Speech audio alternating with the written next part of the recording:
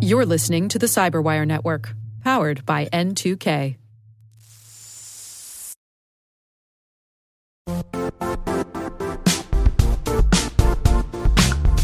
Don't struggle to align your organization's cybersecurity with business risk. Get the only solution that goes beyond reacting to threats with vulnerability and risk monitoring. You need the next evolution of MDR, and only Critical Start delivers it.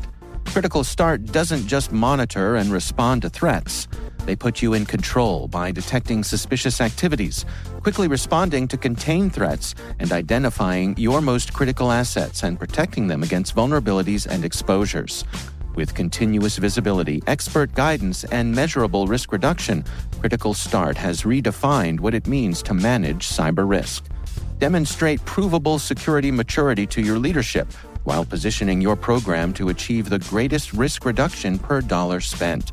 Stop fearing risk and start managing it with Critical Start. Visit criticalstart.com and request a demo today. That's criticalstart.com.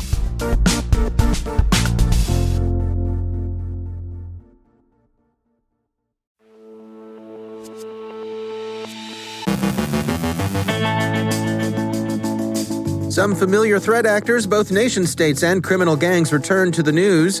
Venomous Bear, Charming Kitten, Wizard Spider, and Maze. Oh my. Mike Benjamin from Lumen looks at the Mosey malware family. Our guest is Neil Dennis from Cyware on why it's time for organizations to step up their data sharing. And Big Tech's Day on Capitol Hill involved more discussion of censorship and bias than it did Section 230 of the Communications Decency Act.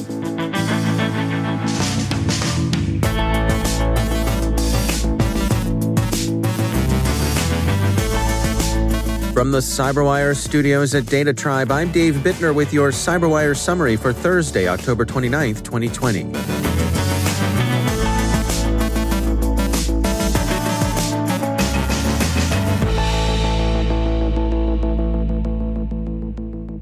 Several familiar threat actors are back in the news. Some represent states, others are just criminal gangs. We'll take up the state actors first. The Russian government operation Turla, also known as Venomous Bear, is back. According to Accenture cyber threat intelligence researchers, Turla has hacked an unnamed European government. Bleeping Computer reports the Russian group deployed recently updated remote administration Trojans and remote procedure call-based backdoors in attacks between June and October of this year.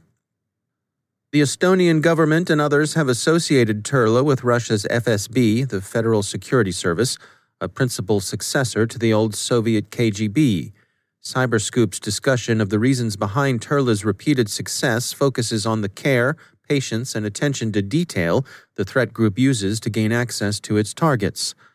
Embassies and diplomatic missions have figured high on Turla's target list, but it's also made attempts on military organizations, including United States Central Command. Accenture's report concludes, quote, Turla will likely continue to use its legacy tools, albeit with upgrades, to compromise and maintain long-term access to its victims because these tools have proven successful against Windows-based networks. Government entities, in particular, should check network logs for indicators of compromise and build detections aimed at thwarting this threat actor. End quote. The other state actor in the news comes courtesy of Tehran.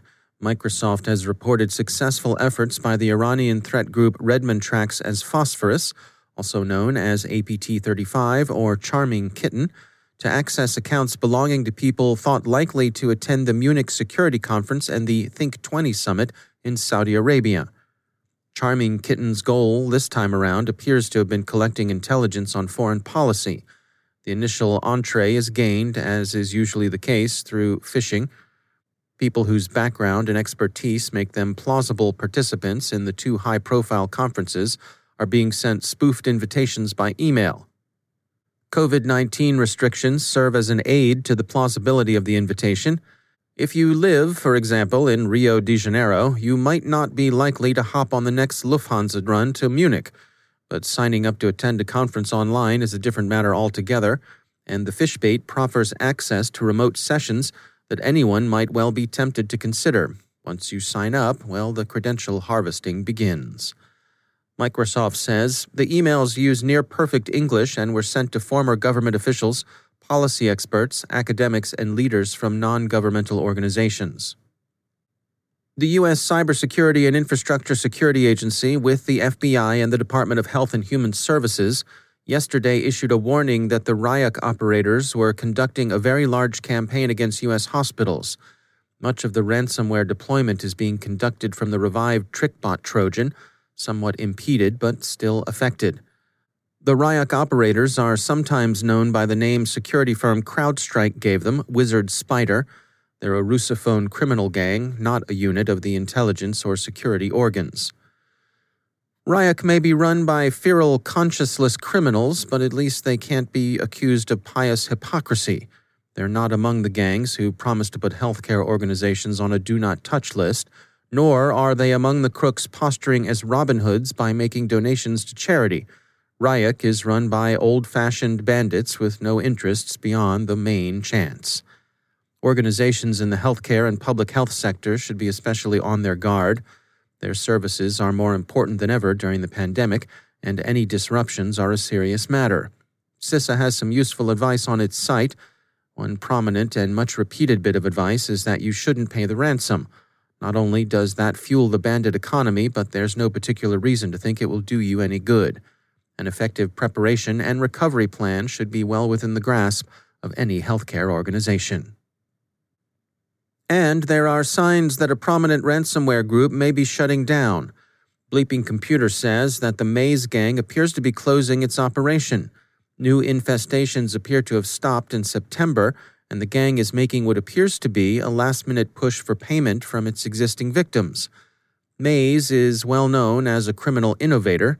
The gang was among the first to combine conventional ransomware with direct blackmail, stealing as well as encrypting its victims' data and threatening to release it online.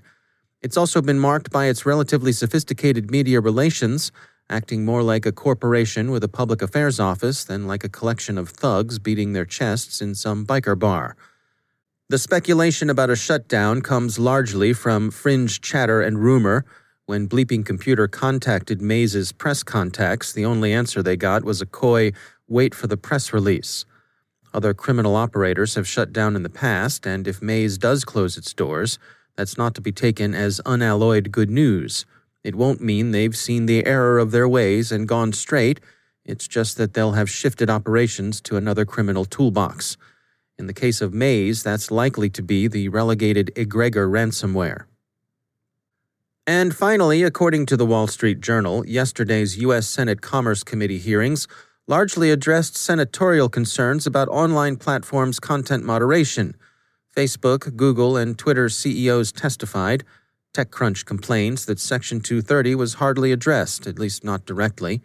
Section 230 of the Communications Decency Act is the law that gives Internet platforms the intermediate status they presently enjoy, with most of the benefits of a neutral public square on the one hand and a publisher on the other, but without many of the responsibilities or liabilities of either.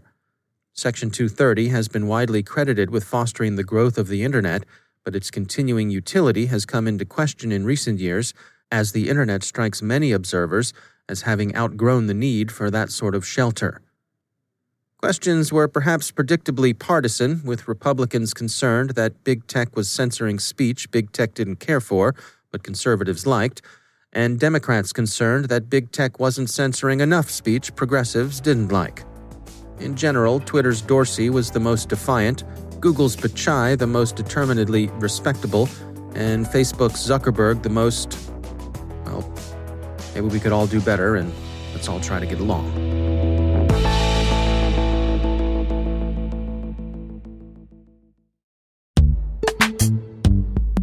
Every day, your IAM tech debt grows. Your multi-generational services struggle to work together. Building an identity fabric can fix this. It makes all your identity tooling stronger and allows you to connect any app to any service you want to use, with zero coding, zero maintenance, and zero app downtime. Strata's identity orchestration platform separates the identity logic from your applications, so you can optimize existing IAM tools and manage them in a single control plane. Now, every vendor, standard, and architecture work together.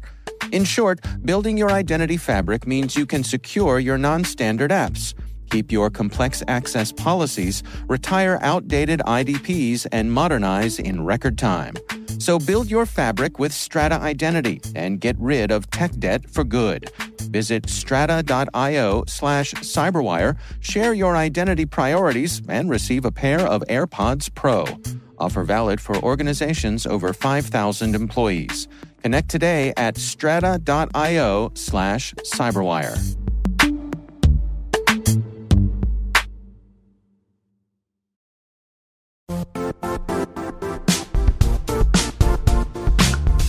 The IT world used to be simpler. You only had to secure and manage environments that you controlled.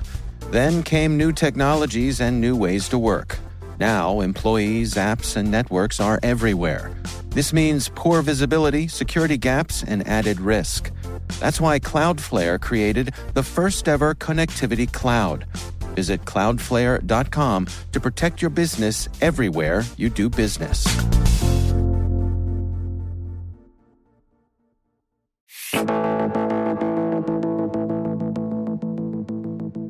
The online criminal bad guys and gals have long established a culture of information sharing, dating back to the days of dial-up BBSs to today's dark web forums and markets.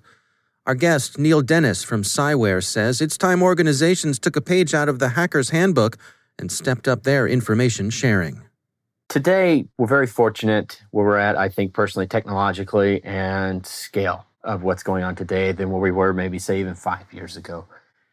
Today, we see a lot of new technologies out there that are able to standardize and facilitate like the machine-to-machine aspects of things that when I first got into the ISAC world a handful of years ago were not really well-founded. We've got a lot better standards, a lot more initial adoption around even some of those standards, which is obviously key. But even more importantly, 5-6 years ago, ISALs as a concept were new. We kind of had that happen in 2015 with the executive order. But we've gone from nothing to a lot of little things. And we're kind of reaching, I think, critical mass in the sense where most of them understand that they still can't, even if they have a 100-member base or a 10,000-member base, they can't necessarily continue to go at it alone. So a lot of them are starting to foster legit relationships between those communities and starting to have those more kind of open door policies for sharing between, at the very least, between the analysts that facilitate the community at the very least, if not actually fostering like cooperative groups and things like that and moving that ball forward a lot. So we're definitely not to the 100% mark, but we are starting to see a lot more collaborative environment even within the actual communities themselves, like inter-community. And that's a big key development, I think.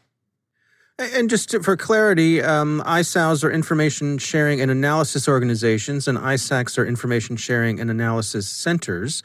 What is holding folks back at this point? The people who are still feeling a little resistant to it, what's getting in their way? There's a couple of things. There's a lot of people, especially in the ISAL world specifically, not the ISAC world, a lot of people get involved in there have some legal concerns. I think that the structured legality of an ISAC blatantly provides you with a little bit more overhead on what constitutes safe to share information versus what would be considered a breach. And even then, within ISACs, they still have some concerns. But long and short, ISALs, that legal overhead is a little fuzzier for good reasons. The government didn't want to dictate too much within them. They kind of wanted to see this kind of native growth within the industries for these things. And so I think legality issues, concerns around that, understanding what is okay to share, what's considered non-compete, what's considered competitive share, in those antitrust laws and things of that nature. And then the other part of that, just, institutionalizing and adopting of both, the human-to-human interface and then that machine-to-machine component. So technology plays a good role in lack of adoption. We're still new as a whole to this idea. And people's first questions, one of the first ones is, hey, is there actually any value proofed out from this? Has anybody shown that me being involved in these organizations actually matters other than just me saying I'm there? And once again, we're reaching that critical mass, we're reaching that capability where we can start showing these things and we have use cases and scenarios that proof out the value of these communities. And hopefully in the next year to 2 years, what's available now just exponentially explodes as we start building more around those use cases and those scenarios that show that value added. That's Neil Dennis from Cyware.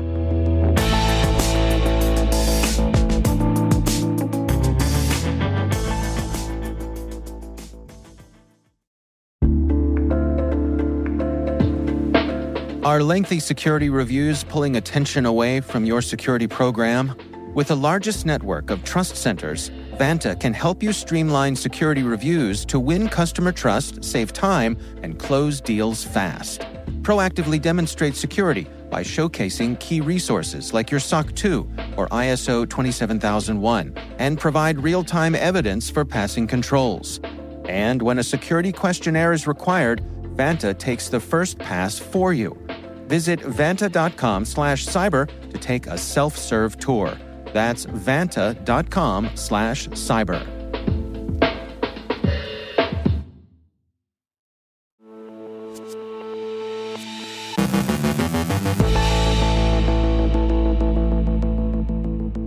And I'm pleased to be joined once again by Mike Benjamin. He's the head of Black Lotus Labs, which is part of Lumen Technologies. I want to talk today about something you and your team have been tracking, and you call it Mosey. What's going on here? Yeah, Mosey is a malware family that targets IoT devices.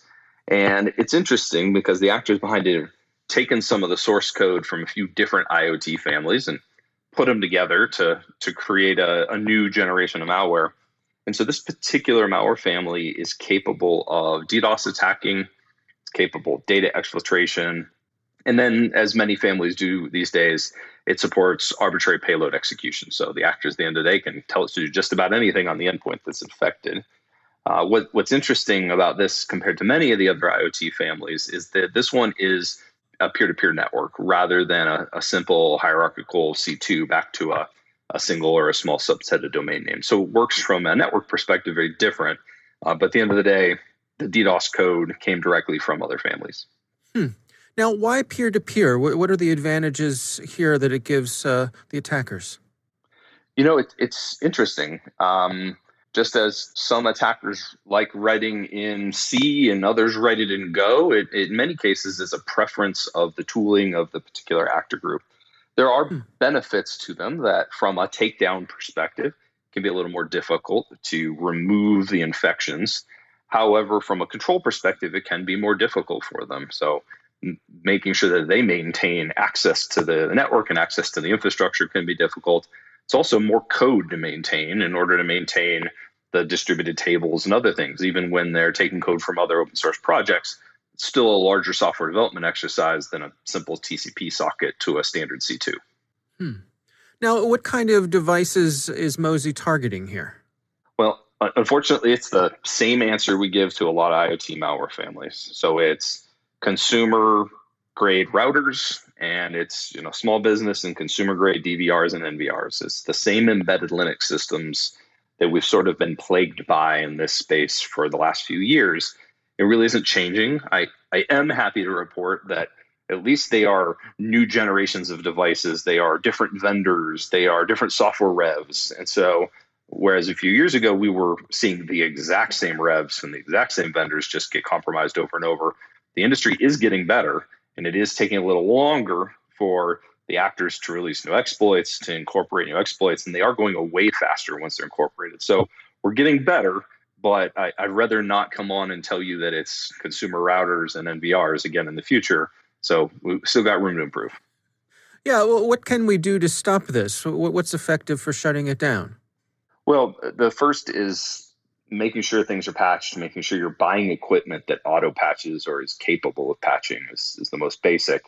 But even then, making sure that the TCP connections are not available to the open internet. And so most of these actor groups, they scan the internet on some pretty common ports, use some pretty well-known exploits. So if the port's not open and the exploit doesn't work, they're going to move right on. Because there's pools of thousands and thousands of these things. As of this morning, this botnet is about 14,000 strong. That your one individual home is just not going to be of interest if they can't connect to it. They're going to move to the next one. I see. Interesting. All right. Well, Mike Benjamin, as always, thanks for joining us.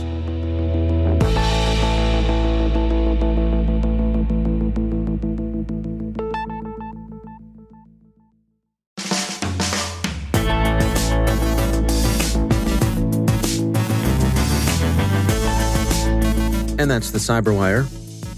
For links to all of today's stories, check out our daily briefing at thecyberwire.com. And for professionals and cybersecurity leaders who want to stay abreast of this rapidly evolving field, sign up for CyberWire Pro. It'll save you time and keep you informed. Make a run for the border. Listen for us on your Alexa smart speaker, too. The CyberWire podcast is proudly produced in Maryland out of the startup studios of Data Tribe, where they're co-building the next generation of cybersecurity teams and technologies. Our amazing CyberWire team is Elliot Peltzman, Puru Prakash, Stefan Vaziri, Kelsey Bond, Tim Nodar, Joe Kerrigan, Carol Terrio, Ben Yellen, Nick Valecki, Gina Johnson, Bennett Moe, Chris Russell, John Petrick, Jennifer Iben, Rick Howard, Peter Kilpie, and I'm Dave Bittner. Thanks for listening. We'll see you back here tomorrow.